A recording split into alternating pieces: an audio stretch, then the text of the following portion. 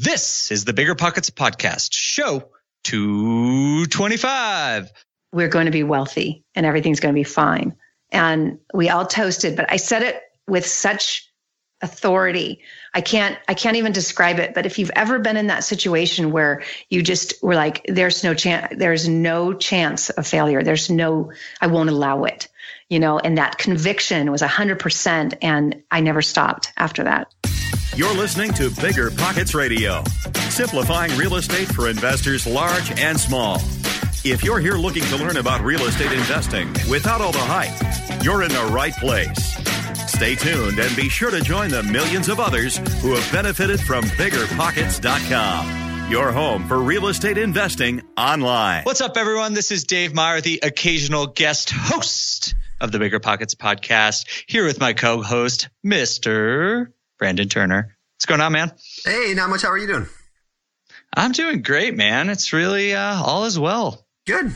I'm all's well here as well. I'm still sitting here in Hawaii. This is like almost done. I got to go home here pretty soon on Saturday. But how long have you been there? A month. That's pretty great. In the same place? Yeah. We rented an Airbnb. It's been good. But yeah, how's life for you? How's your investing going? I mean, you buying anything new lately? It's good, man. I'm looking at a place this week, actually. I got a line on an off-market deal, a couple of duplexes that I'm interested in, a couple multifamilies, which in this market have been pretty tough to come by. And as everyone listening to the show knows, off-market is often a good way to look. And what about you? Are you you're probably itching now. You've been in Hawaii for a month. That's like the longest you've ever gone without doing a deal. I know. It's been a little weird, but I actually almost got a deal yesterday. It was a single-family house I've been negotiating with a guy. Actually, so this is a much longer story I won't get into. But this guy, I became good friends with in my area because he listens to the Bigger Pockets podcast, approached me and wanted to learn some more. And like rather than somebody, and Kathy mentions this in the show later, our guest today, she talks about like instead of just going to somebody asking to pick their brain and wanting to get information, provide value, right? And this guy came to me and he just said, hey, I want to do this. What can I do to bring us value? And so we ended up talking, building a good relationship, a good friendship. And I just would be like, okay, go do this. And he would go out and do it. Anyway, so we get this deal almost under contract, almost falls through. It might have fallen through. But anyway, it's almost like from over here in Hawaii, I'm still kind of engaged. So that's awesome. That's great. That's great. But I'm looking. And have you? What? Go ahead. I was going to say, have you had any drama managing the property remotely or how's it going? Not a bit. I mean, we've had some electrical issues in one property. Like the guy's lights keep shutting off. Who knows? But all right, I'll knock on wood because now, like right when you hang up with me, you're gonna get like 6 calls. Yeah, I know. Something's gonna blow up. Well, and that's the beauty of creating systems, right? Like I got so many systems set up that things kind of run themselves over time. You figure that stuff out over time. So yeah, I'm not too worried about it. What I am looking for is a mobile home park. I'm looking all over the country for mobile home parks. Oh, nice. Yeah, not that they're like the best investment in the world, but we've had multiple mobile home park guys here on the podcast, and they've got me excited about it. So I'm putting my foot down and saying I'm going to buy a mobile home park this year, 50 units or greater. Somewhere in the U.S. So what about you? What are you buying right now? What are you looking for? Just those duplexes? Anything? Yeah, I mean, mostly duplexes, but this is a good segue, actually, because Kathy talks about this too. I'm starting to run into a situation where I can't really borrow much more. So I'm trying to figure out if I'm going to, sell a property, 1031 into a bigger property to increase cash flow. We talk about that Take too. on more. Yeah, exactly. Take on some partners or do something else, maybe partner with someone who has more credit than I do. So I'm kind of at this like stage where I feel like I've been a baby investor for a while and now it's time to amp it up a little bit and just doing my research right now and figuring out the right strategy. Yeah, that's funny because in the show she mentions this. Kathy tells a story, and you guys will hear in a minute, but tells a story about how like she couldn't borrow anything more, and she was telling a mentor over that, and the guy said, "Well, congratulations, now you're an investor. Like now you're in the big boys club, basically. Like you're, now you got to work towards this. It's not just I can go make it easy." So I love that you're going through that too. That's definitely. Awesome. It's going to make you. I'm going to have to get a little more creative. It will be interesting. Very cool. Very cool. Well, with that, why don't we actually get to the show? But before we actually do the show, why don't we get to today's quick tip? You want to take it? Sure. All right. Today's quick tip is to visit the new and improved Hard Money Lender directory on BiggerPockets. So if you are interested in flipping and you are looking for some financing, Hard Money is an interesting way to go. We have tons of information about it on the site if you don't know what hard money lenders are. And then if you are ready to start looking for a hard money lender, go to biggerpockets.com/HML or Hard Money Lender. They all go to the same site. And we have an awesome little map there where you can check out some of the companies that are lending in your area, and it could be a great way for you to find funding for your next fix and flip. Well, Dave, how much money does it cost to get this list of hard money lenders, or do you have to be a pro member for that? Oh, no, you don't. That is a free service we at BiggerPockets provide to all of you out of the kindness of our hearts. Awesome. No, it's super cool, completely free. You can go check it out. There's a ton of things to look at. A lot of good companies on there that are doing deals with a ton of BiggerPockets people for sure. So you know that they are legit, and you can definitely go check that out. Again, that's biggerpockets.com/HML. Remember when you had to pay to get a lead's phone number? It was like the dark ages until Deal Machine made skip tracing a thing of the past. Now, with your Deal Machine plan, you'll get unlimited access to phone numbers and contact information for no extra cost. That's right, get high quality, reliable information trusted by leading financial institutions, all fully compliant with the federal Do Not Call list. Explore over 150 data points, including age, gender, marital status, occupation, and a ton more. Trust me, this is the data you need for off-market deals. With new filters, people flags, and color-coded phone numbers, lead management just got a ton easier. Ready to step up your investing game? Sign up for a Deal Machine plan today and gain immediate access to this unlimited treasure trove of contact information and phone numbers. Just head to dealmachine.com/BP. Transform your lead generation and deal-making strategies with Deal Machine. Sign up today and start exploring the unlimited possibilities at dealmachine.com/BP. This show is sponsored by Airbnb. Did you know that I turned one of my first homes into an Airbnb? It's true. And it even helped me get the extra income I needed to launch my real estate career. So if you want to try your hand at making even more income with your property, Airbnb is the place to be. Your home might be worth more than you think. Find out how much at airbnb.com/host. Passive income without the property headache? It's possible. There's a way to invest passively in real estate and get monthly income without any tenants, maintenance, or property management. The Wealthy have been doing this for years, and if you're an accredited or high net worth investor, you too can collect cash flow without the headaches that come from owning rentals. How? By investing in a private real estate fund with PPR Capital Management. PPR's co-founder, Dave Van Horn, wrote the book on real estate note investing for BP. But he's not just investing in notes. Dave and his team also have an extensive background in commercial real estate. And with PPR Capital Management, they're strategically investing in both notes and commercial real estate nationwide. With over $500 million in assets under management, PPR has provided individuals with a steady source of truly passive income since 2007 without ever missing a payment. Check them out at investwithppr.com. Again, if you're looking to get monthly passive income from an experienced team with a strong track record, go to investwithppr.com today. There we go. All right. So now let's bring in Kathy. So Kathy Fettke, I hope I'm saying her last name. I think that's right. I asked her ahead of time, but she's a real estate investor, lives in California, but invests all over the United States. Today we talk about that. How do you get to that point where you can find agents and managers, and how do you manage that from far away? We talk about that. We talk a lot about getting started, things that hold people back. And Kathy has a ton of experience in this stuff. She's had quite the story from success and then to massive failure and then massive success again. You guys will love it. So with that, let's bring in Kathy. All right, Kathy, welcome to the show. Thanks for joining us today. Thanks for having me. Yeah, this is actually version 2. We tried to do this a week ago, and we had internet technology Skype issues. So we are back. Well, we should have done it live in Hawaii. I think that would have been better. That would have much been better. Much better. I wonder if Josh would have fronted the cost to fly out. Yeah, you guys could have flown out here. We could have sat on the beach and talked about it. Not too late. Not too late.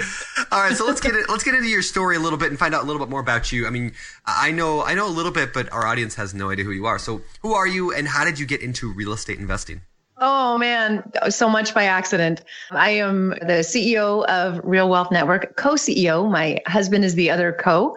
And I'm also the host of the Real Wealth Show. I'm actually one of the first podcasters in real estate, which is a pretty good story. I can tell you how that happened by accident.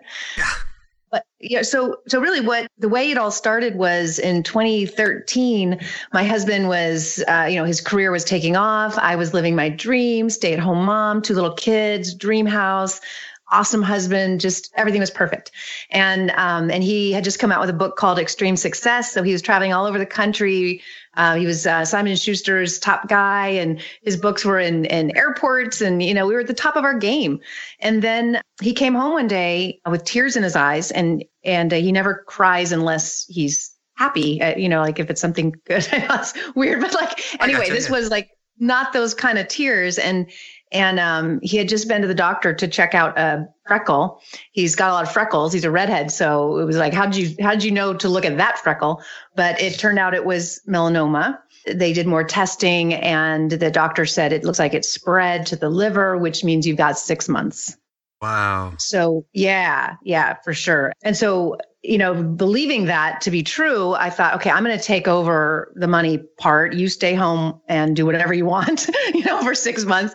And so I had a little radio show in San Francisco that was really kind of not that great. I would just talk about whatever I felt like talking about. But all of a sudden I thought, okay, I'm turning this to how do I make money now? And how do I make passive income? Because I don't want to be gone all day. If I've only got 6 months left, I want to be home with the family, but I want to take over the finances. So I just completely shifted to how do I do this? And I did what you guys do. And I just started interviewing people who do. And I had, all these guests on to say, how did you go from 0 to 100? How do I make this happen? And so that's when I got lucky. You know how it is when you have the access to great people when you have a radio show. So I was able to get Robert Kiyosaki and, big names on my show to tell me what to do.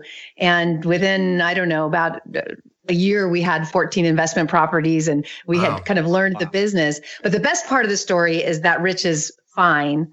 The doctor was wrong. He's healthy. He's like I said, he's my co-CEO. But that was how the business started. Wow. That's amazing. Well, yeah. I'm glad. Yeah. I'm glad he's okay. fine. Yeah. That's it. Yeah. But yes. Yeah. It was intense. Yeah. Yeah. That's crazy. So that's one of the messages I tell people is that truly, the hardest times in our lives tend to be the times when we have to dig deep and that transformation happens. I would never, ever be in real estate today had we not had that scare. It was never something I thought about, but it was interviewing these successful people and getting into the mindset of, oh, this is actually possible. And we absolutely had the ability. Our first property we got with no money down. So if I could do it, literally anyone could do it. And then 13 years later, we run this multi-million-dollar business. We own properties all over the world, and we've helped other people do that. And none of that would have happened had, we not kind of gone through this challenging time. Sure. So that's really an amazing story. Yeah. Go ahead. Well, I was going to say, let's talk about that first deal. I'm always intrigued by people who, what way people's first deals are, and especially you did it without any money. I'm sure our audience loves that. I mean, that's a very popular topic. So how did you get that very first deal, and when was that, and how'd you do that? Well, not everyone will get this opportunity, but, Sure. Again, when you learn from other people, all of a sudden you see opportunity that you never would have seen before. And that's why it's so great to hear other people's stories, right? So in this case, my dad he was a dentist. They're notoriously terrible investors. Sorry if you're a dentist listening, but that's historically been the case because you work on teeth, not necessarily real estate. And so, my dad invested in an apartment with some guys, and it ended up being a horrible deal. But he had depreciated it over time. And then he went on vacation and came home and had a letter in the mail where these guys had sold the property, didn't tell him, because he had taken so much depreciation. He now owed hundreds of thousands of dollars in back taxes, but still lost money on the deal. It was just bad. And he was at the time trying to retire. He was literally about to retire and suddenly wouldn't have been able to.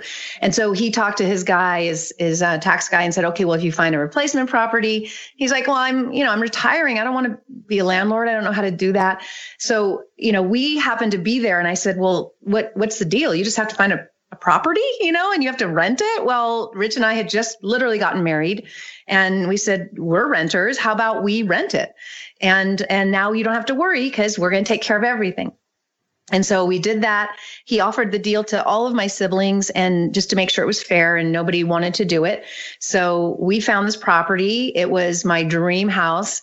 But it was so big. Like I went super big because it was a big exchange. We had to spend a lot of money. So I can do that. So I bought a 6-bedroom house right outside of San Francisco. And at the time it was $540,000. I mean, it was 97. So a 6-bedroom house, I know, like that doesn't happen today.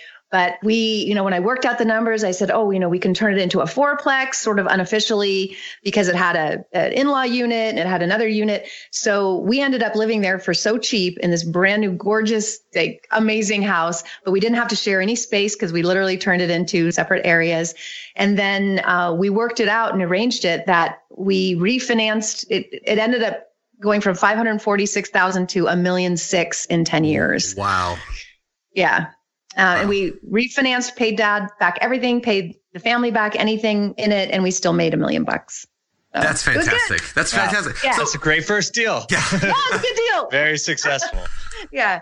So let's go back and talk about the exchange real quick, because a lot of people don't know, like, what does that mean to do an exchange? Why did he have to go and buy out another property instead of paying taxes? Like, can you explain what a 1031 exchange is and how that works?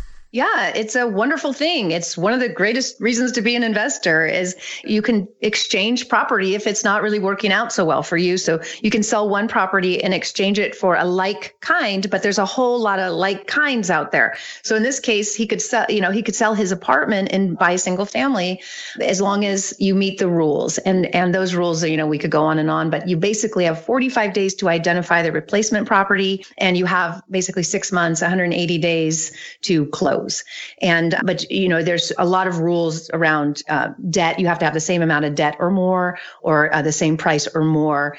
So you got to get it right. But when you do get it right, then you don't have to pay your capital gain until at a later date. But one of the little loopholes here is that if you die, you never pay it. And so when my father passed, we inherited that house, $1.8 million. No, that tax was never paid. And it stepped up to market value. Yeah, it was amazing. So here it saved him. He was able to retire, and it gave us this chance in life to buy a home in San Francisco, which is really hard to do. And our whole family still benefited because we refied and paid any money that the family trust had put into it. They still got.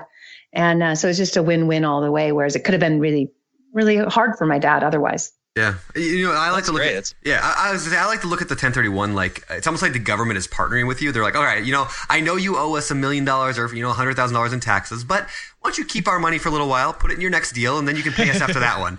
And then you do the next one, then they do it again. They're like, just keep the money a little longer, go find a better deal. And the government's partnering with you because they know that someday they're going to get their money, except for if you die. And so in that case, you just keep 1031 exchanging all the way up until you pass away, and then it just goes away and the government's like, don't worry about it. You've gone through enough heartache. So and it could change. We have a real estate investor in office who you would think would never want to change this amazing thing that's so good for real estate investors. But there has been some talk that he's considering maybe just having people pay the capital gain but a low capital gain. So I don't know. Right now is a good time to take advantage of it while it's there. If you've got high priced property that you can, exchange to something that is better and cash flow is better, this is a good time to do it. It's really interesting. I never heard anyone doing it where you went from a single family to a single family and then converted it into a multifamily. So you were actually generating cash flow. It's a really interesting strategy that I think people ought to look into, and I will be as well. Oh, I tell you what, I know you guys have a lot of listeners, but one way to get in, if you don't have that kind of miracle that we had, is the FHA loan. Yes. You can put 3.5% down and get a 4-plex and rent the 3 other units and pay nothing for your unit. There is no excuse to not getting in the game. There really is. I told my daughter, I'm like, what are you doing? I'm your mother. I am known for real estate investing. How are you not owning property? She's 24. I hope she's not listening, or maybe she should be. But I showed her 4-plexes last weekend going, look, you just give up a little privacy for a little while, buy this with an FHA loan, rent the other units out, and you live rent free, Yeah. So what do you think what's the hesitation there? Why is she not jumping at that? I need to find out further because it is shocking. She's grown up. She worked for us, she never is. It's really funny. I would like to know, and I'd like to do a show on it myself, because she's not alone, I'm sure. It's probably the fear of responsibility, because it's not the money. She'd save money. Yeah, absolutely. Yeah. I think for a lot of people, becoming a landlord is somewhat daunting. Yeah. And then you jump into it and you realize it's really not that challenging, especially when there's so many resources out there today. But yeah, for any other 24-year-olds who are interested in getting in the game, this is an excellent strategy. FHA loan, rent them out. We call it house hacking at Bigger Pockets, but an awesome way for newbies to get entering into the real estate investing market. Definitely. And you don't have to live there forever. That's what I told her. I'm like, okay, you don't want to live in a fourplex? That's fine. There's nothing on the FHA loan that says you have to live there forever. Yep. You just have to live there for a while. Yep. I think they like a year, but there's no like, I think they say that you should plan on a year, but again, it's so many good reasons to do the FHA, the house hacking kind of thing where you do that. I know Scott Trench, he's VP of operations. Is that right? At Bigger Pockets? Yeah. VP of something. So. Yeah, I think That's so. Right. Anyway, he's a big deal. So he was on the podcast here just a couple episodes ago. I don't remember, number 220 something. And on his episode, we actually launched his book. He wrote a book called Set for Life. And house hacking, this idea of living in one unit, renting the other ones out, is kind of a major cornerstone of that strategy, right? Because if you can live cheap or free in your property when you're young and starting out, you can take all that money you're earning that you would have been spending throwing away on rent. You can now take that and reinvest it in profits and really truly like set yourself up for life. And that's not the only way to save money, but it definitely is a very unique way. So very cool. The money you save, you can have for reserves if you're afraid of repairs and the responsibility. Now you're building a nest egg. Yep. Love it. So where'd you go from there? I mean, you did this awesome first deal. What was next for you? Then, we found out it was crazy. It was 2003. So every month we were making money on that house. And we made $100,000 before we closed. It was like we bought in 97, the bottom, and then just went, woo. So then when I started the Real Wealth Show and wanted to learn, how to create this passive income, then I found out, I can just refi, take the cash and, buy more. And fortunately, like I said, I had people on the show who were teaching me how to do it, teaching me. My show was so, I don't know how to say this, but it was for me. I wanted to learn. And fortunately, I had an audience who was like, oh, this is cool. I want to listen. I want to learn too. But all the questions I asked were like, how do I do this? And so with Robert Kiyosaki, he said, okay, well, you're not going to be able to find anything in San Francisco that cash flows. I mean, maybe this home you turn into cash flow, but you're lucky. So he said, right now is actually a really good time to look in Dallas because it's got the highest job growth in the country, the highest population growth, and it's 28% undervalued, whereas where I was living was way overvalued and no cash flow. So I took his advice, and Rich and I went over and we looked at property. And like I said, I think on our first trip, we bought 5 houses because they were $140,000 each, brand new, in this area of Dallas that is called Rockwall, Texas. And we didn't know what we were doing, but we met with a couple of real estate agents who were just awful. They just saw California money and were like, how many do you want to buy? And let's start in the $400,000 range. And I was smart enough at least, to go, that's really cheap for California, but I'm pretty sure that's a lot for Texas. So we looked around, found some real estate agents who understood investing, invested them also. They were investors themselves. That's a key. And they showed us this little town, Rockwall, Texas, that was on a lake, had a hill. There's like no hills in Dallas, but there was this one hill with a lake. And the reason we bought is that there was a new freeway coming in so that instead of an hour commute around the lake, it would be 20 minutes to town. And anytime you get in front of the path of progress, you're going to make money. And so these little $140,000 houses, they're minimum $300,000 today. I mean, you can say that nothing happens in Texas, but if you get in front of the path of progress, a lot happens. And so we got like quadruple the cash flow we would have got in California. Plus, we still got the equity growth. So it was a good move. Did that freak you out though, buying from a far distance away? Like, you live in San Francisco, trying to buy 2,000 miles away. Like, how did you get over that fear? I think I was too naive to really know the difference. I didn't.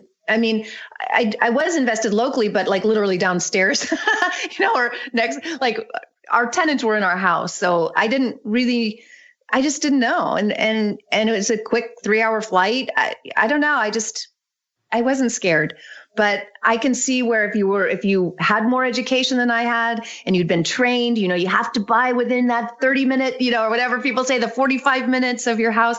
If I had that education, or if I had anyone warn me or scare me, I would have maybe not done it, but I had Robert Kiyosaki telling me he was doing it. So yeah, sure, I'll do that. And then I learned that, this thing called property management, someone was going to take care of it. That's even better. How could I possibly manage a property? I don't know anything about fixing anything. I don't know the rental laws. It would be dumb for me to try to rent my own property and manage it. So it just made sense to have someone who's actually licensed to do that. Yeah. Awesome. Well, we should jump into that property manager thing in just a second, but you mentioned something before that is a really common thing I hear from new investors, which is about finding an agent, especially out of town. And you said that you unfortunately had a bad experience. Yeah. What would you recommend to people? What to look for? How do you screen an agent to make sure that they have you as an investor's best interest at heart?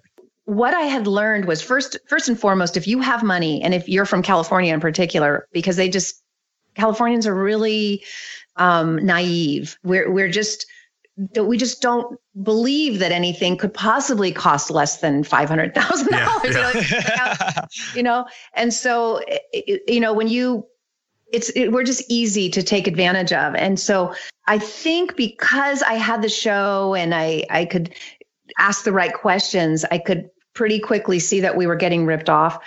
So again, the first thing is most real estate agents are used to selling primary residences. They're used to selling homes to people who are going to live in them, and they're hopefully good at that. But they're usually good at it only in their little neighborhood. They know their neighborhood. They know the school district. They know the things that matter to you if you're trying to live there. They don't know the things that matter when it comes to renting. And so oftentimes they'll throw out some rental number that they have no clue. They don't know anything about rents, and they don't know anything about any of the business. So they wouldn't know how to make sure that you're buying in a neighborhood that's attractive for a renter, or what the expenses might be. Maybe they're going to take you to a neighborhood where the property taxes are higher, and that matters to you. And maybe to you, being in the best school district isn't so important because maybe it doesn't matter to your tenant as much. So they're just looking at different things. So the first thing I look for is how many properties do you own? That's first. And how long have you been doing it? I want to know the neighborhoods you rent property in, because that's probably where I want to be. Yep. I love that. Now, what about competition though? I mean, if you're finding an agent who also invests and already does stuff, aren't you worried that they're just going to go and take all the good deals themselves? Most agents don't have unlimited resources. So yeah, they can't, and it's the same. I mean, people say that about commercial brokers too. They say to me, because now, we do have investment properties all over the country that we help investors buy as turnkey already rented properties. And that's the first thing they say is, are you just giving us the leftovers? Yeah. Like, I don't know who you think I am, but actually I don't have unlimited resources. I still only get a limit of 10 loans through FHA, and, I can't buy everything. So no, I'm not too worried. I think that does happen sometimes. One thing that does worry me a little, and I don't know if it's true, but if you work with a property manager who owns a lot of their own property, there's a good chance they might put their property before yours. If there's a good tenant, they might place that tenant in their property. I don't know if that's something to worry about, but I'd still rather know that whoever I'm working with has personal experience. That goes for CPAs, attorneys, any professional I work with. I will never work with a CPA who doesn't own rental property, because they'll give you bad advice. Yep. It's so true, because you think the tax code is any CPA should be able to figure it out. No, it's too complicated. You have to specialize. You have to. Yeah. Very, very important. So you find agents by finding people who are already investing at least somewhat. What about property managers? How do you vet a good property manager to determine that they're going to be okay? You can vet them all day long. That doesn't mean they're going to be good. Yep.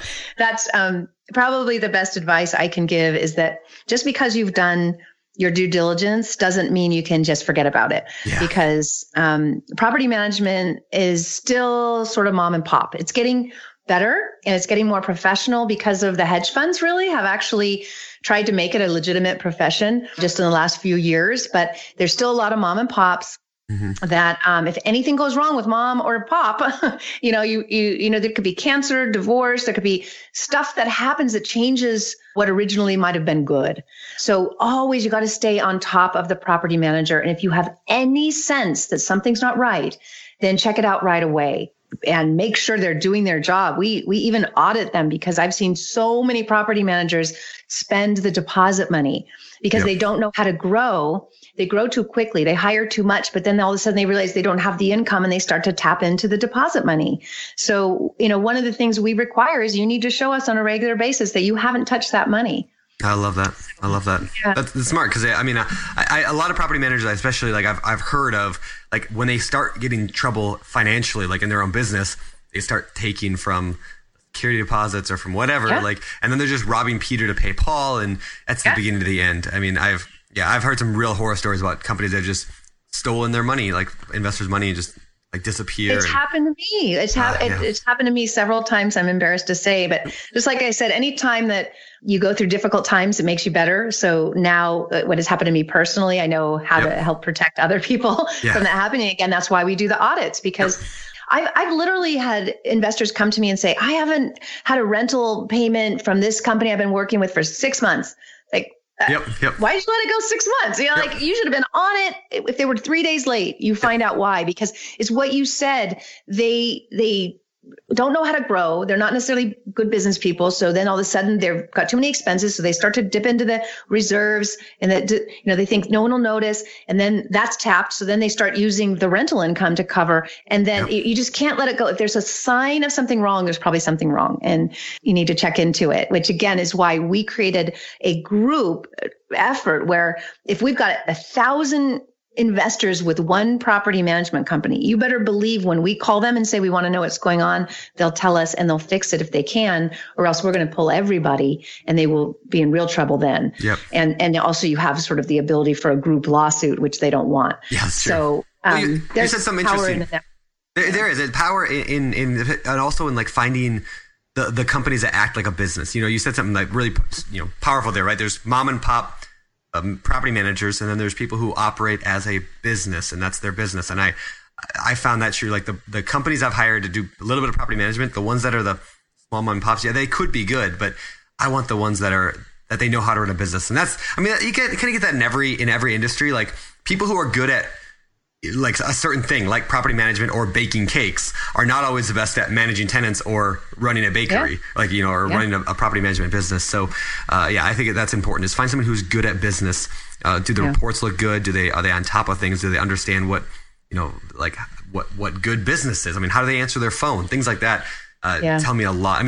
How many property managers I've called that like they answer the phone? Yeah, what do you want? Like really like angry, almost like, why are you bothering me? Like, I'm busy watching my stories. Leave me alone. No, fortunately, like I said, we're starting to see some improvement. There's franchises now, like Real Property Management is one. And so a mom and pop can still run the company, but now they're plugged into a franchise that they have access to higher level software and training and attorneys and things that maybe they just couldn't afford on their own, but they're plugged into a bigger system. So when we look at property managers, we do like to see franchisee owners or people that are part of a larger thing than just a little local deal. Perfect. Mm-hmm. Yeah. So what came next? After Texas? So, do you want to hear about my disasters or do you want to hear about the good stuff? Yeah. Let's hear some disasters. All right. So what came next was I got too confident. And then this was like 2006 when it was just a frenzy, you couldn't, it was like today. And this is why I want to let people know that today I recognize very well because it's when I went a little psycho and I'm seeing people get so confident and so greedy and it's going, wow, look at so-and-so made all this money in this market. I'm going to go do that. But you probably missed it because if somebody already made money in a market, then it's done. It's over and you're buying at the peak. So that's something I didn't really quite understand. So we had, and I was giving people advice, but not taking my own advice, but we bought 3 brand new properties in Boise, Idaho. And I don't know why I went with that. It was like a thing. And it was one of those, new hot markets that you'd see on realtor.com or whatever, here's the newest, hottest market. Well, Boise, Idaho it has like 2 employers, right? Like 300,000 people. It was not Texas. I don't know how I got confused that Boise wasn't Dallas, but so we bought 3 new construction homes that did not cash flow anywhere even close. I don't know what we were thinking. My poor husband he just trusted me. He would never have bought these. I was like, oh, these will be great. And so then I tried to manage them myself. Bad. I had a guy who brought 3 big dogs in and just destroyed this brand new property. And then during the recession, one of the 2 employers left. So it was like one employer, and it was rough. So we had to short sale those. We lost all the money. It was a bummer. So we did really well in Texas, not so good in Boise. And then I made the mistake of that wonderful house I told you about, the 4-plex, the first one. We ended up renting the whole thing out and buying a better school district for the kids. So that was a good thing. We got them in really good school districts, which they'll probably never appreciate that we went through that for them. But we kept the 4-plex rental. And even though I was telling everybody, this is the time to sell California property and get into Texas, we kept that property because it was my first property and because it was from my dad, and I had emotional ties to it, raised my kids there. And so we kept it. We didn't sell it when it was $1.8 million. So guess how much it was worth a couple of years later? Half that. Hopefully not that bad. Oh, man. Really? Yeah. Wow. Yeah. That's crazy. So that little story about how I made all that money. Well, you only make the money once it's in your pocket. You know, it was paper money. Yeah. So how'd you bounce back for that? Yeah, I was going to say, what happened next? Well, we ended up, because we'd already destroyed our credit, and that house was, I'm telling you my horrible stuff. This is why I know what I know. When everything tanked and all of a sudden the people we rented it to couldn't afford to live there, that house was $10,000 a month negative cash flow. So we had to short sell it, and somebody came in and bought it for $800,000 and got a steal. So we took a massive loss on that. We took a massive loss in Boise, and it was embarrassing because by then I was fairly famous and had helped lots of my listeners make a ton of money. And I was sitting there licking my wounds, feeling really stupid and embarrassed. And so apologetic to my husband, who, by the way, I think this is really important, really important. When it comes down to it, what really matters most, here, let me get that off the screen. What matters most is our family, right? So there was never one moment where my husband made me feel like an idiot. Not one. We lost $1 million or more, destroyed our credit, started over, had to try to not let the world know how bad an investor I was, because here I was fairly famous at this point. And he just loved me through the whole thing and was like, it's only money. But you got to remember that this is a guy who was told he had 6 months to live. So every day was a day he didn't think he'd have, and money was not what drives him. So and then what happened, another hardship was, here's our horrible hardship. And we're like, we need a new start. So I look up online, I went on a hike, and I got this, I go on hikes and I center myself, and I got this vision of, haven't you always wanted to live in Malibu? Maybe this is time for a new start. So I get home and I look up on my phone. I'm like, what are the rents in Malibu? Well, because the whole country was in this major recession, nobody can live in Malibu. So the rents were slashed, and it turned out we could live waterfront at our favorite surf place for less than where we were living in the Bay Area. So we moved.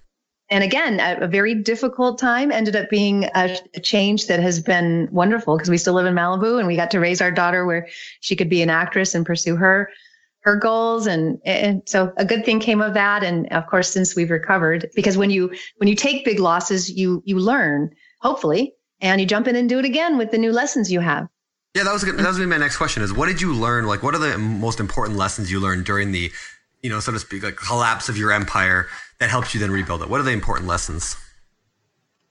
Oh, like I said, you've got to keep your family unit solid. I had this woman come to me, or this this person said her husband had bought a duplex and didn't go well. And she kind of let him run the whole thing. And they end up losing $60,000. And she said it almost cost them their marriage. And I was like, wow, your marriage is only worth $60,000? Yeah. Oh, that's too bad for you, man. That's not, maybe you should divorce. And so, like, really? That is not a good reason for divorce. So, for us, it was like just all that matters. We literally sold everything that we owned. We put in our Prius, surfboards, bikes, clothes, sold everything else, and moved to Malibu. And we're happier than ever, so you don't need stuff. And a lot of times I actually think that Rich and I and our kids would be as happy as we are today if we lived in a car or if we camped. There's nothing monetary that would make us unhappy. So then it's not so hard to just pick up and start over again, That makes sense. It makes a lot of sense. Yeah. I think, a lot of people tend to accumulate stuff thinking that, right, it's going to make us happy. But at the end of the day, like, none of it really matters. In fact, most of it just ends up weighing us down. For example, if I go out and buy a brand new car, right, and I now have a $500 a month payment on that car, or I go buy a really nice house, I now got a $4,000 a month mortgage payment on that house. What that does is everything you buy like that holds you to your current income, holds your current status like forever, right? Until you get out of that. So let's say I want to quit my job and I hate my job, but I went and bought a new car with a $400 a month payment. That means that's $400 a month more I have to go out and earn through passive like real estate. And yes, real estate is fairly simple, but it's not just easy to go out and buy $400 worth of cash flowing properties tomorrow that's secure. That's a lot. It's a whole lot easier not to buy that car. And then when you can afford it, when you have the financial freedom, then you can get that car if you want to, and it's not wrecking your lifestyle or trapping you into anything. Yeah. A rich guy my husband was, by the way, I think it's funny. I said, I'd like to marry a rich guy, and I married a guy named Rich. So you got to be really specific. There you go. I'm kidding. I literally knew when I met Rich that that would be happy no matter what. That if we were broke, we'd be happy. And if we were rich, we'd be even happier. So yeah, but anyway, I forget what I was saying. What Well, we were just talking about, I was gonna say, we were just talking about like the happiness, like where does that come from? And you said he talked to a rich guy who. Yeah. Oh, that was it. And so he was painting back when he was in college. He was painting this guy's house, and he looks at the garage. Is like, whoa, what a nice car. My dream is to have a Porsche. And the guy looks at him, and Rich goes, how much is the payment? And he looks at him and goes, if you have to make payments, you shouldn't have this car. Yeah. It's good advice. You can't buy this car with cash. You shouldn't have it. Yeah. So I like it's good advice. Yeah. So that's why we drove Priuses for a really long time. I still do. There you go. The California way. Yeah. It's time for the Random 5. All right. And now it is time for our Random 5. So these are 5 random questions we ask you just to get to know you a little bit better. Kathy, you ready for this? I'm ready. All right. So let's see. Number 1. What's a good one here? Here's a good one. What are you currently reading right now? Ooh, I'm reading a book called Augmented, and it's by my partner on the high tech thing. And it's all about the future. I'm telling you, you got to read this because the future is really intense. Like the things that are coming, you need to know, because in the next 2 years, it's not going to be a world we recognize. I'm not kidding. This is the year of robots, and you can laugh at me if you want, but wait until you go order your food or wait until your job is replaced. So, or your spouse has now married a robot. No, I'm just kidding. But, weird. But, it's really weird, but Augmented is a great book about what we can expect in the next few years. All right, cool. All right. What's the most expensive thing you have bought online?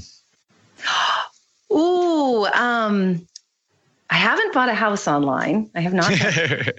Oh, wow. The most expensive thing, probably the Airbnbs that we've stayed at.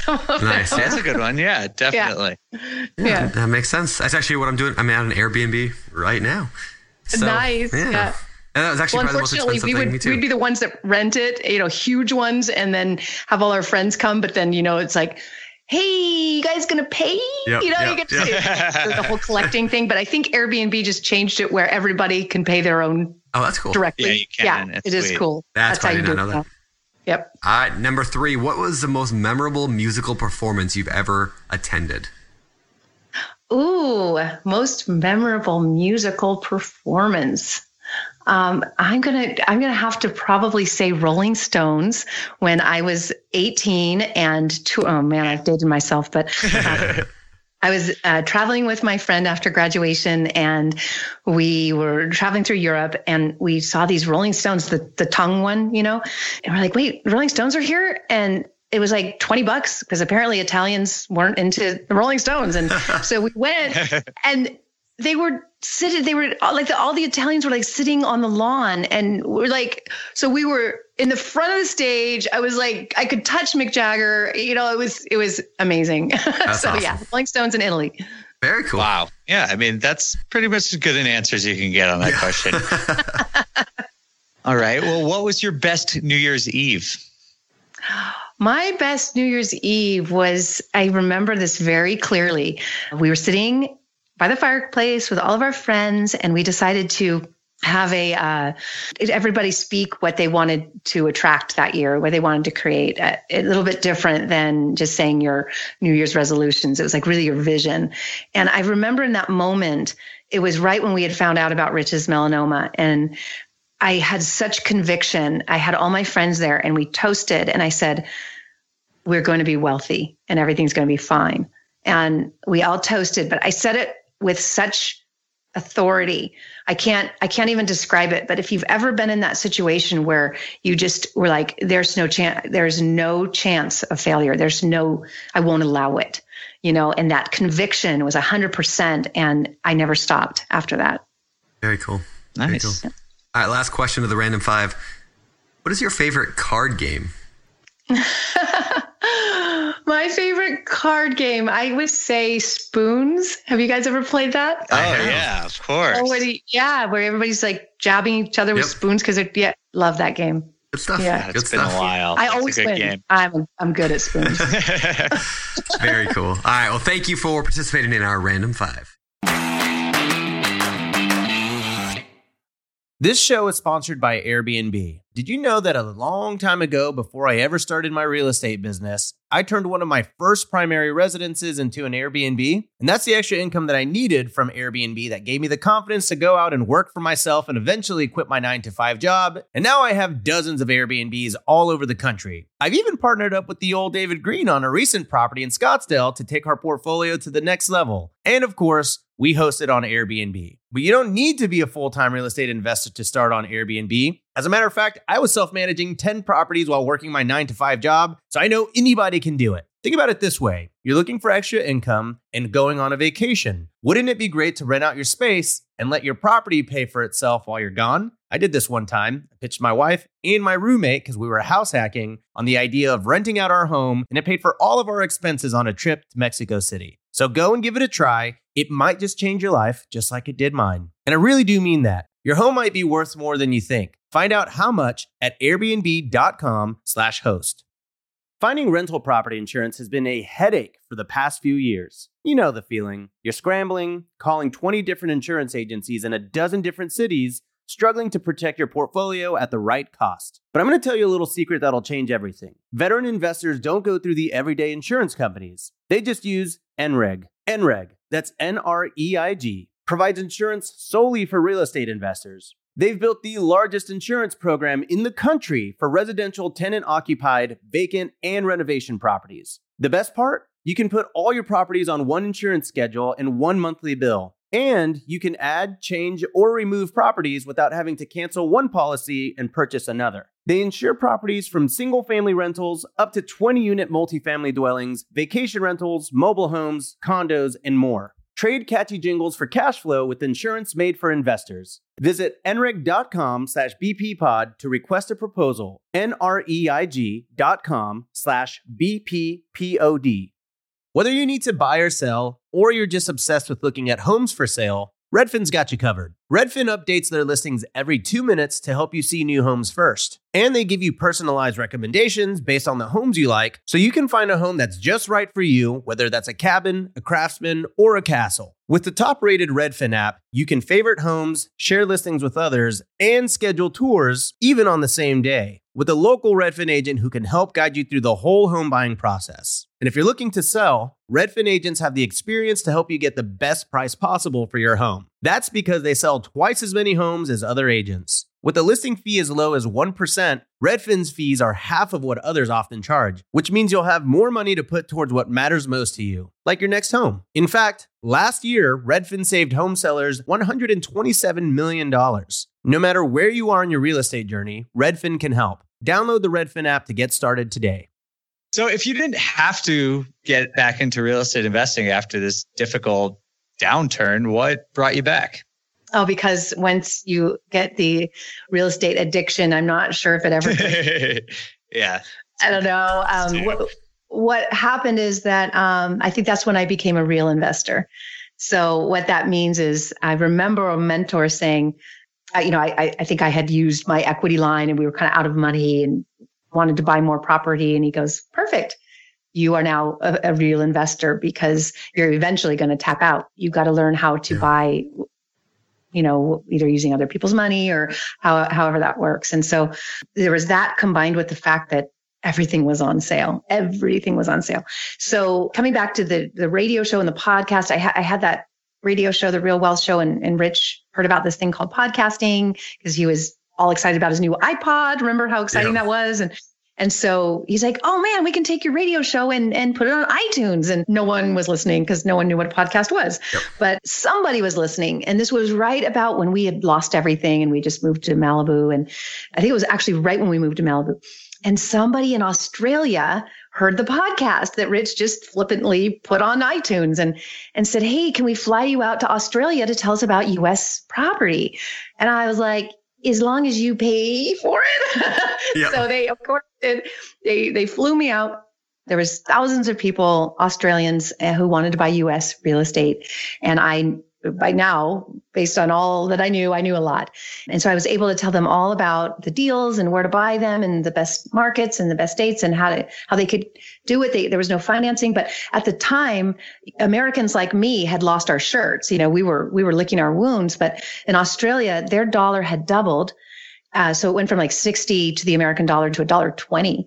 And U.S. real estate in some places was quarter of what it had been. So they were able to buy stuff here for like 10 cents on the dollar. It was insane. So suddenly at the lowest part of my life, I was all of a sudden thrown into the highest. Like we had thousands of Australians who wanted us to help them. We had buses full of Australians just driving down neighborhoods. And they're like, they would be like, can we just give you, I would do it in Australian voice, but I won't. Can we just give you $1 million and you go spend it? And I'd be like, no, but I will help you buy real estate. So it just, everything turned around and we were busy. And from those profits, we were able to kind of get back in the game and start buying ourselves. That's awesome. With cash. We couldn't get loans. Oh, yep. And that's not always a bad thing, Yeah. I think that's cool. And I think it's interesting how you essentially used business by utilizing your skills in your business to be able to then make the capital needed to go and reinvest in your own business. Like so many people are, I don't know, I feel like we think of real estate investing, and this is a show about real estate investing, and that's important. But at the same time, like, it is really nice to have profits coming in from something, whether it's a really well-paying job or you start a business of some kind. And that's the way I like flipping houses in a way. Like flipping houses generates profit that I can then go and put into other properties. And now my cash flow I can save that up and put that into new properties. Or I write a book and that money goes into new properties. It's you do things in business that then go into buying more real estate. You're turning short-term, not necessarily passive, like short-term just money into something that's long-term and passive. So I love that. So I want to kind of move over that way a little bit and kind of ask you some questions about this. I'm assuming you continued to buy out of state, or did you go back to California and start buying there? I actually do regret not buying in California because it was on sale. But sure. I really had the cash flow bug at that point. So we were, and we still did great. Like we took investors to Atlanta and, Indianapolis, Kansas City, kind of some of the not so exciting markets, but Texas, we were really active in Dallas still and in Houston. And I took a bunch of people, huge buses of 50 plus people to Sacramento. And we were buying houses there for like $70,000. But the problem was we were having such a hard time getting the inventory because all of a sudden people figured out what was happening. So I tried to sell as much California property as I could, but and then we were also helping people buy in Oakland because it was, oh my gosh, it was so cheap. But it was, we were competing against hedge funds and investors from all over. So it was just harder. It was harder for me to help these thousands of Australians who they wanted it now and they didn't want bidding wars and they were losing out. And so, I was able to kind of go to the markets that other people weren't quite in yet. So we could kind of name our price in Atlanta and Dallas and Houston, and they still made money. They made more cash flow. But, had I known that, that prices would quadruple, in some of these areas in California, I probably would have pushed harder to try to get more inventory. But it was a frenzy. Yeah. And that's where, hindsight's 50-50, obviously. Mm-hmm. So, but it's still good. I mean, again, the properties we helped people buy in those other areas have easily doubled. I mean, even Cleveland, we went to Cleveland and we were buying houses for $30,000 and they're selling for $100,000. So yeah, definitely the equity growth was there. All right. So let's talk about markets real quick for, our listeners that are listening today and they live in expensive areas and they want to invest out of the area. Like, how does somebody know what a good market is? If somebody's just out there doing their research, what kind of metrics do they look for in a market? Yeah. Unfortunately, for so many Californians, they think everything is cheap. So they are selling, Bay Area. Oh my gosh, San Francisco and San Jose have absolutely peaked. And if anybody thinks that prices are going to continue to rise, you need to think again because it's starting to soften. So people who sell a $1 million 2-bedroom condo that they bought for $400,000, they might go buy something in Portland or Seattle and do better because they could buy 2 or 3 condos and increase their cash flow. So it's still not a bad deal. It's just not the best deal because those areas have peaked as well. And the same for these different places Californians are going. So what I teach people is to look, just like I said before, you look where the people are going, look at migration trends, look at job growth. So job growth, population growth. And then the third piece that is often overlooked is the affordability. So if you can get those 3, then you're going to do really well. If you can get job growth, population growth, and affordability, you've got the winning combination.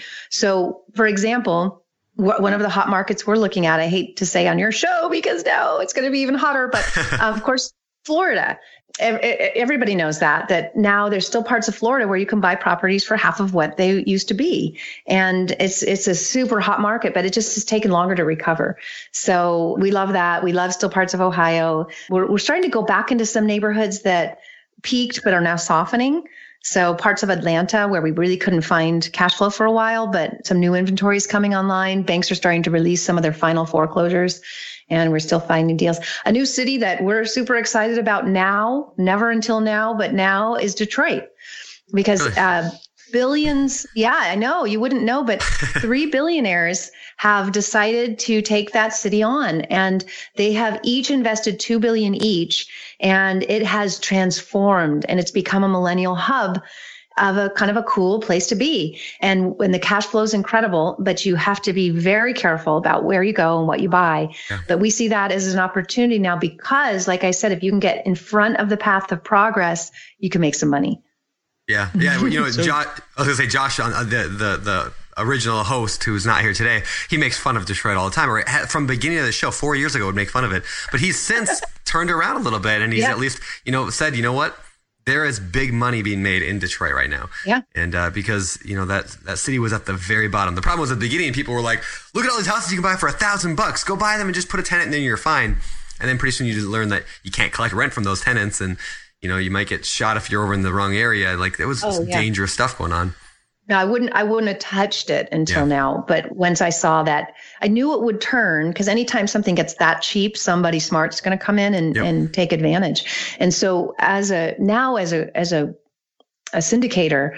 And this is kind of how I got my start as a syndicator, was with these Australians, because they just had so much money and they didn't have opportunity in Australia.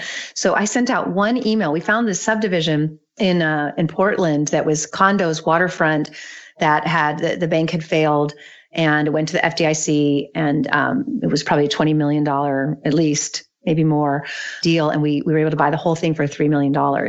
So one of my listeners came to me and said, can you raise $3 million? And I was like, I don't know. So I sent out an email, and I had $3 million in about 5 minutes. That's awesome. And so, yeah, I was like, I didn't know I could do that.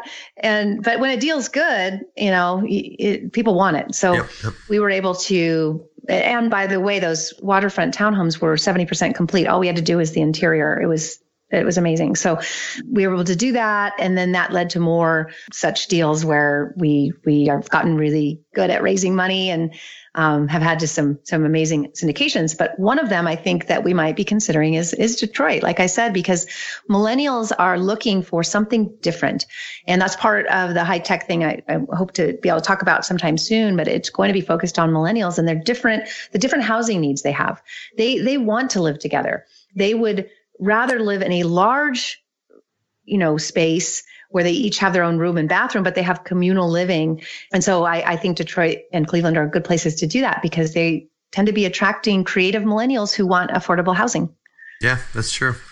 Yeah. Well, so what is syndication? Can you explain what you mean real quick by syndication? And I'd actually love to touch in on that deal you just talked about, the townhome one. Like, I'd love to know a little bit more about that. So can you touch on those things? Yeah, sure.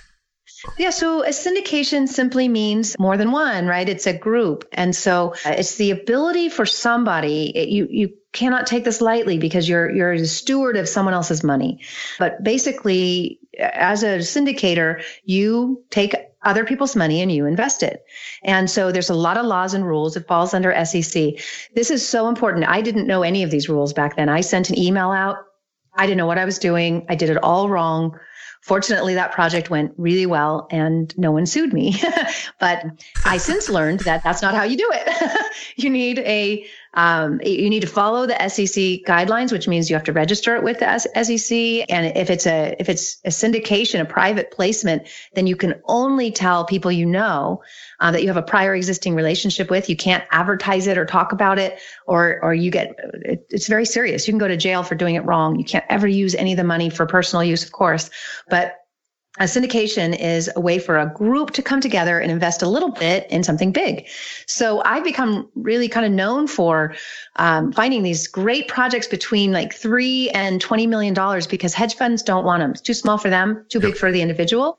So it's an incredible opportunity for us. So I like to see our investors only put about $50,000 in each one, but do a bunch of them so that their money is diversified. And for really busy people that just don't have the time to deal with even a turnkey rental property, it's too much. Directors or some of these Silicon Valley people that come to our events, they work 70 hours a week. How could they possibly they can't manage a property, even turnkey. And so these are ways to invest with someone else, but don't ever invest with someone else in a syndication or a crowdfunding deal or anything like that until you know who you're dealing with. The most important thing to look for if investing in a syndication is the management. Who is this person? What is their experience? What's their track record in doing exactly what they say they're going to do on this? They have to have a track record. So that's what it is. Very cool. I was just curious how you find those deals. You've obviously carved out a pretty interesting niche. Where are you finding this? I would like to say that it was so brilliant of me, but most of what I've done has been so by accident, like the Australian thing. By accident, didn't look for them. They found me. Same thing. A developer came to me who said, I found this deal in Portland, and I didn't know anything about converting or, buying subdivisions. That wasn't my thing. I didn't know anything about it. But after meeting with him and seeing that he had 40 years experience building all kinds of things, and I was able to get that list and look up the background and visit his gorgeous home in Carmel and see his yacht. Like, this guy wasn't a small time player. He was somebody who every single time there's a down market, the banks would call him and release assets. So he would just get stuff because the banks don't know what to do with it. They need experienced developers to take it, and they'll give it away. So once we saw his background and his experience and his track record, then we were willing to do it. And so since then, we've worked with him, and again, just kind of lucky, a lot of his friends. So once we raised $3 million in a minute, he told all his friends, yeah.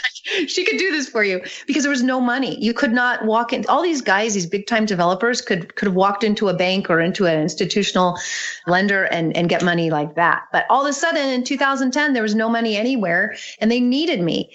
And so all of a sudden I had this group of developers who wanted our money. Since I didn't know anything about the business, I just used common sense, and I was like, you can't give these people 8%. They're putting up all the money. This isn't fair. And so I just threw out some numbers and said, this is how it is. The investors are going to make as much as you make. You're not going to take all of it. And he was like, okay, he had no other options. And so we ended up just probably giving too much away, because now investors expect that. Oh, yeah. And it's just not, it's not really probably possible today. But, what changed for our model is for me to be able to say to the developers, look, you're not honoring the fact that these investors have made this possible, and they're putting up the most risk. You need to pay them a nice chunk. Yeah, and I think that applies to even small deals, right? Like if you are getting a partner, if you have no money, you have nothing to put into a deal, and somebody comes in and partners with you, or somebody comes in and lends you the money, like they should make a good amount of money. Like people Absolutely. Get so greedy, especially in their early deals. Like, I want it all. Yeah, no, you've got to understand who's really at risk there. Yeah. Yeah, that makes sense. So since then, oh my gosh, I just have to tell you one, because this was so amazing, and I can't take credit for it because it was this experienced developer.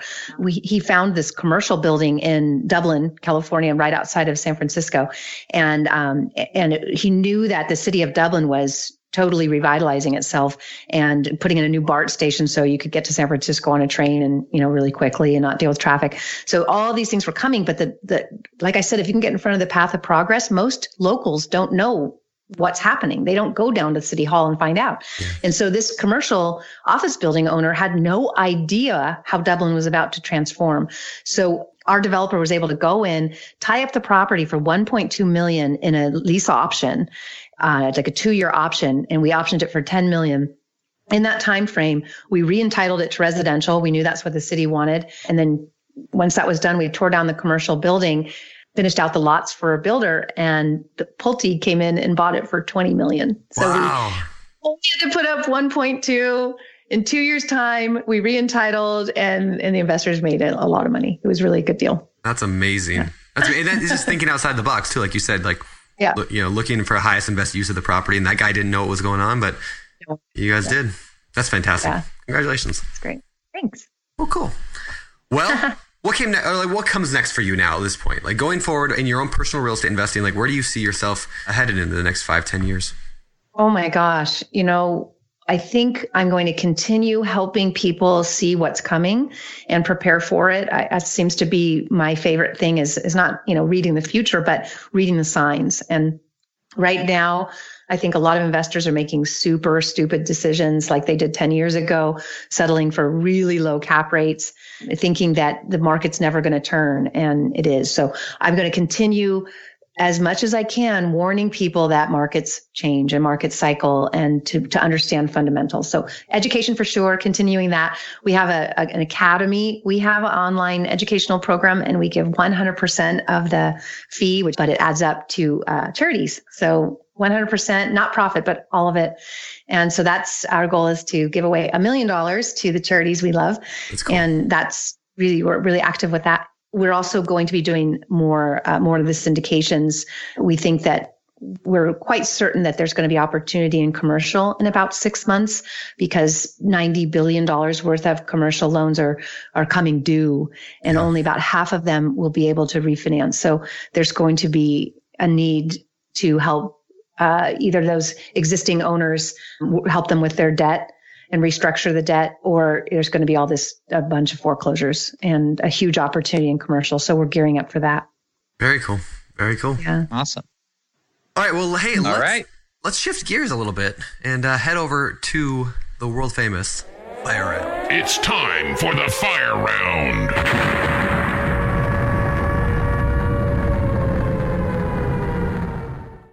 All right, these are the Fire Round questions, and they come direct out of the Bigger Pockets forums, which, of course, our users can get to by going to biggerpockets.com/forums. And we're going to fire them at you right now, Kathy. So number one, this is kind of actually related to what we just talked about.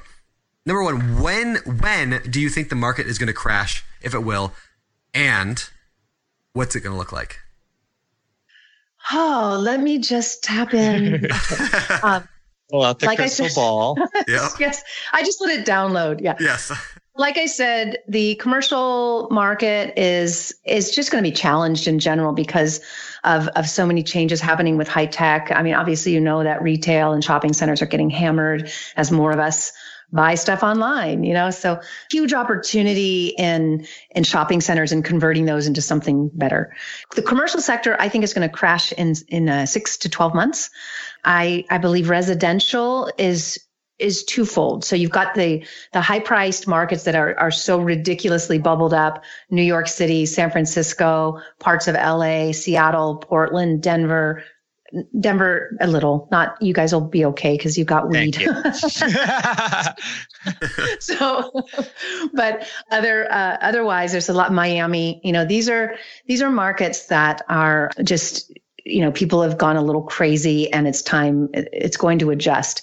But it's not the reason that it would crash would be because of an outside circumstance beyond affordability. So everything will sort of just hold unless we have a stock market crash. So, you have to ask yourself, what would cause that? One thing that could cause the market to crash would be Janet Yellen continuing to raise rates. A lot of people think that her plan, the Fed's plan to raise rates, is a good thing, and that, wow, it means our economy is so robust. Well, what it means when the Fed raises rates, it slows down economic growth. And since we don't actually have that very good growth, I think the GDP in Q1 was like 0.5%. So we're like this close to a recession, and yet raising rates means we're going to slow it further. So if they continue, I don't think they will. You can see the stock market react to that for sure. There's, that would be the main thing. It has to reset. Now, what Trump might do is do what Obama did, which he would hate that I said that, but we could just keep covering up the problem with more QE, more throwing money, which means that it would put off the crash for another couple of years. So if there isn't a QE and a lowering of rates, then I think the crash will come in the coming year. If they try to band-aid it a little further, like has happened for the past 10 years, then it'll be like about 2 years. I hope that helps. Yeah, I like it. Good insight. And it may not be like a massive crash, but it could be.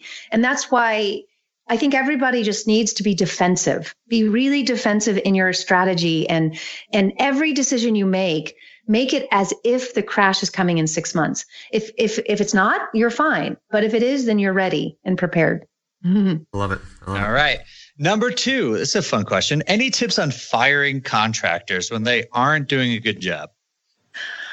Yeah, we fired a contractor because he was stealing, and we didn't follow the contract, and we were supposed to give him 2 weeks notice. We fired him that day, and guess what he did? He sued us, and he won. Oh man! And he got money. So be careful about honoring contracts. Follow the contract. Follow the contract. That's really good advice. Yeah, it is. Number 3. It hurts a lot. It's a lot to get sued and to pay when someone's been stealing from you. Yeah, man, that sucks. Yeah. Oh, sorry. All right, number 3. I've got $45,000 to invest, including a small line of credit that I can tap into. What do I do? What would you recommend? Yeah, great question. Okay, wow. I would say be sure that you know exactly what you're doing. If you're new to investing, then I would probably partner with a mentor who's done it 1,000 times, because you don't want to lose that money.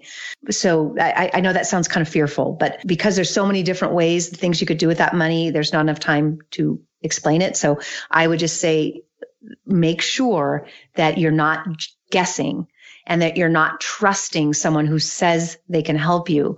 If that person, like I said, I would find someone who can partner with you on your first deal and just use a little bit of it initially to understand and learn and make sure you're fully educated and make the right decision. I'm not somebody who likes to see people just sit on their money, but nothing hurts more than to see someone lose their hard-earned money. You don't want to do that. Great answer. Right on. All right. Last question in the fire round. How do I know if a state or an area is landlord friendly or not? Yeah, that is a great question. We usually talk to our teams on the ground to find out. So, there's some states that you just know right off the bat are not good, like California. It's terrible. Yeah. It is tenant friendly, 100%. So one of the things we look for sure are the states that are like Texas, where the sheriff will come with his gun. Take you out, man. They will literally go into the house, take all your furniture, put it on the street, and anyone can take it. It's free for all. So, we like Texas, but, you would just need to talk to local professionals to understand the state laws. Local investors are going to know. I'm sure there's a better way to do it, but to me, that's the easiest. Talk to a local RIA and they'll tell you. There you go. All right. Love cool. It. Well, let's head over to the last segment of the show, which we lovingly refer to as our Famous Four. The Famous Four. These are the same 4 questions we ask every guest every week, and we want to throw them at you. So, number 1, what is your favorite real estate related book? Ooh, Retire Rich with Rentals. That's mine. Just kidding. Besides your own. One of my favorite books is The Millionaire Next Door. And I know that's not really real estate related, but, and it's kind of a boring and sad book because it really has you think about saving, but it kind of comes back to what we had talked about earlier of making the right decisions. Spend money when you have it, and spend it correctly when you're building it. And so, yeah, that's a good book. Millionaire Next Door. Yep. All right. Number 2. All right. Well, you just gave us one that was half real estate, but do you have a favorite business book in general? I do. I really love, well, it's just going to sound like a plug and I don't mean to do it, but Extreme Success is my husband's book. And what I love about it is he talks about living your life. So making sure that you have at least one day where you do something you love to do and that fuels you to be able to really intensely work the next few days. So to just, regroup and do something awesome one day where you're not thinking about work at all and really refuel yourself. So I love that book. Great tip. All right. Next one. Number 3, Dave. Do you have any hobbies? What do you do outside of real estate? I surf and I love to hike. And I love to do yoga, and I live in Malibu. So there's this lady who teaches Britney Spears how to dance, and I take her dance classes because it's crazy. That's awesome. Wow. If you can get us Britney Spears on the show, that'd be helpful. Right. You pull some strings. Yeah. All right. Number 4, last question of the day for me. What do you believe sets apart successful real estate investors from those who give up, they fail, or they just never get started? I think it kind of comes down to that fear of loss. And what I found is that so many successful people have lost. And so you've got to just kind of get over that and know that losing is part of winning. And so, so many people are afraid to take that first move. Of course, I don't want to see anyone lose at all. And there's a lot of people who just make the right decisions and maybe never lose money, but don't let it paralyze you, because the truth is, seriously, once you understand that you actually don't need money, that you need knowledge and experience. And so that's what's going to make you wealthy. So, mentor with people, intern, but never say to somebody, can I pick your brain? Nobody wants to have their brain picked, and nobody wants a free lunch. If you're successful, you don't need a free lunch. So instead, if you want to learn, tell someone you're willing to work for free, and I'll tell you, you'll get their attention, and then you'll learn. And that's worth a lot. That's a great tip. I love that advice. Yeah. Cool. Absolutely. And where can people find more about you? Oh, I'm easy to find. Real Wealth Network is our company, and it is free to join. You get access to weekly webinars where we profile different parts of the country that we think are booming, that are great places to buy. Like I said, we have the $10 a month Academy where you can get really high-end, cutting-edge investor information, and all of that goes to charity. That's awesome. And then the Real Wealth Show is my podcast, and Real Estate News. That's my daily podcast that I started last year. Real Estate News. Perfect. All right. Well, Kathy, this has been awesome. Thank you so much for coming on the show and telling us all about yourself and your journey. This has been very cool. And I guess thanks. This is awesome. Yes, it's been a lot of fun. Thank you. Thanks, you guys. All right. It's fun. Hawaii next time. Yeah, we'll see you there. Okay. All right, see you there. Bye. All right. Bye. All right, and that was our interview with Kathy. Big thanks, of course, to Kathy and her story. What did you think, Dave? I loved it. I mean, it's a real traditional investor story here. A lot of ups, a lot of downs, a lot of perseverance, which, as we all know, is the key to, investing in real estate. And she really exemplified that. And I thought it covered a lot of topics. I mean, we talked about 1031 exchanges. We were talking about syndication. So any newbie investors get exposure to a lot of different strategies out there. Yeah. And I love that she wasn't afraid to talk about her failures. Like a lot of people are afraid. They just want to pretend that they're doing great all the time. But that the fact is, we all go through crappy times, especially in real estate, like ups and downs, like you said. So very cool. Yeah, and she kept it all in perspective, which is always nice to hear. You're obviously a big family man, and she obviously puts that first as well. And it's always nice to see that people have balance and perspective and are trying to, make money and do well for themselves financially, but also are able to maintain a great family life as well. Yeah, it's so important. So very cool. Well, that's pretty much all we got today. So I hope you guys enjoyed today's show. Dave, what are you reading these days? What's on your nightstand? I'm mostly reading books about statistics because I'm finishing up my master's degree, which is terrible. But I actually just read this book called Priceless by William Poundstone. It's fascinating. I think the subtitle is like The Myth of Fair Market Value. So it's all about pricing and how a lot of companies are, manipulating how you go into the supermarket and the way that they price things, and they make packaging smaller but increase the prices. And there's all these different ways, but it's a little depressing at times, but it's also really interesting and teach you a little bit about how to defend yourself against some of this predatory pricing out there. Oh, very cool. Very cool. Yeah, it's probably a little more nerdy than the average listener wants to hear about. Do you have anything good? What am I reading right now? So I'm listening to the Da Vinci Code, which I never read before. So I thought people it's good, right? Yeah, people like it. Yeah, so I like it. It's good. I saw the movie. I just never read the book. Of course, yeah. I'm rereading. I kind of read like when the pre-release came out for Scott Trench's book Set for Life. So I'm rereading that one in more like on my Kindle, like in very slow, methodical. Oh yeah. Trying to like pick up as much as I can. So I like reading books a second time through too, which is really nice. And then I'm also reading a book, Wealth Can't Wait, which I believe next week, if I got my numbers right on the podcast, next week we're interviewing David Osborne, who wrote Wealth Can't Wait. Oh, cool. I think it's episode 226. So fantastic book about building wealth.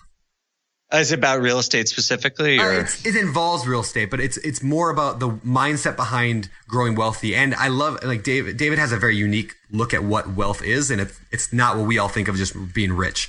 It's about living a very wealthy life. It's a well-rounded life. And using real estate to do that. It's fantastic. So anyway, next week. Love that. Awesome. Yeah, pay attention for that next show next. And anyway, with that, I mean, that's awesome, man. So cool. Enjoy the rest of your trip. Hey, thank you. I'm gonna go find some sunshine. So I'll see you later. Awesome. All right, take care, Dave. I'll see you around. Care, bye. Later. You're listening to Bigger Pockets Radio, simplifying real estate for investors large and small. If you're here looking to learn about real estate investing without all the hype, you're in the right place. Be sure to join the millions of others who have benefited from BiggerPockets.com, your home for real estate investing online. The market is changing, and finding your way can be tricky. Rates shift, headlines whirl, but your goal hasn't changed. You want financial freedom, and the best investors know it's not about timing the market, it's about time in the market. If you're ready to get into the real estate investing game or take your game to the next level, finding an investor-friendly agent is your next step. With BiggerPockets Agent Finder, you can find the right agent in minutes. Just head to biggerpockets.com/deals and enter a few details about what and where you want to buy, and bam! Instantly match with an investor-friendly agent who fits the bill. These local market experts can help you navigate the neighborhoods, analyze the numbers, and take action with confidence once and for all. This free resource is only available at biggerpockets.com/deals. Get an agent, get the deal, and get closer to financial freedom at biggerpockets.com/deals. That's biggerpockets.com/deals to find your investor-friendly agent today. The content of this podcast is for informational purposes only. Past performance is not indicative of future results, and all host and participant opinions are their own. Investment in any asset, real estate included, involves risk. Use your best judgment and consult with qualified advisors before investing. Only risk capital you can afford to lose. Bigger Pockets LLC disclaims all liability for direct, indirect, consequential, or other damages arising from reliance upon information presented in this podcast.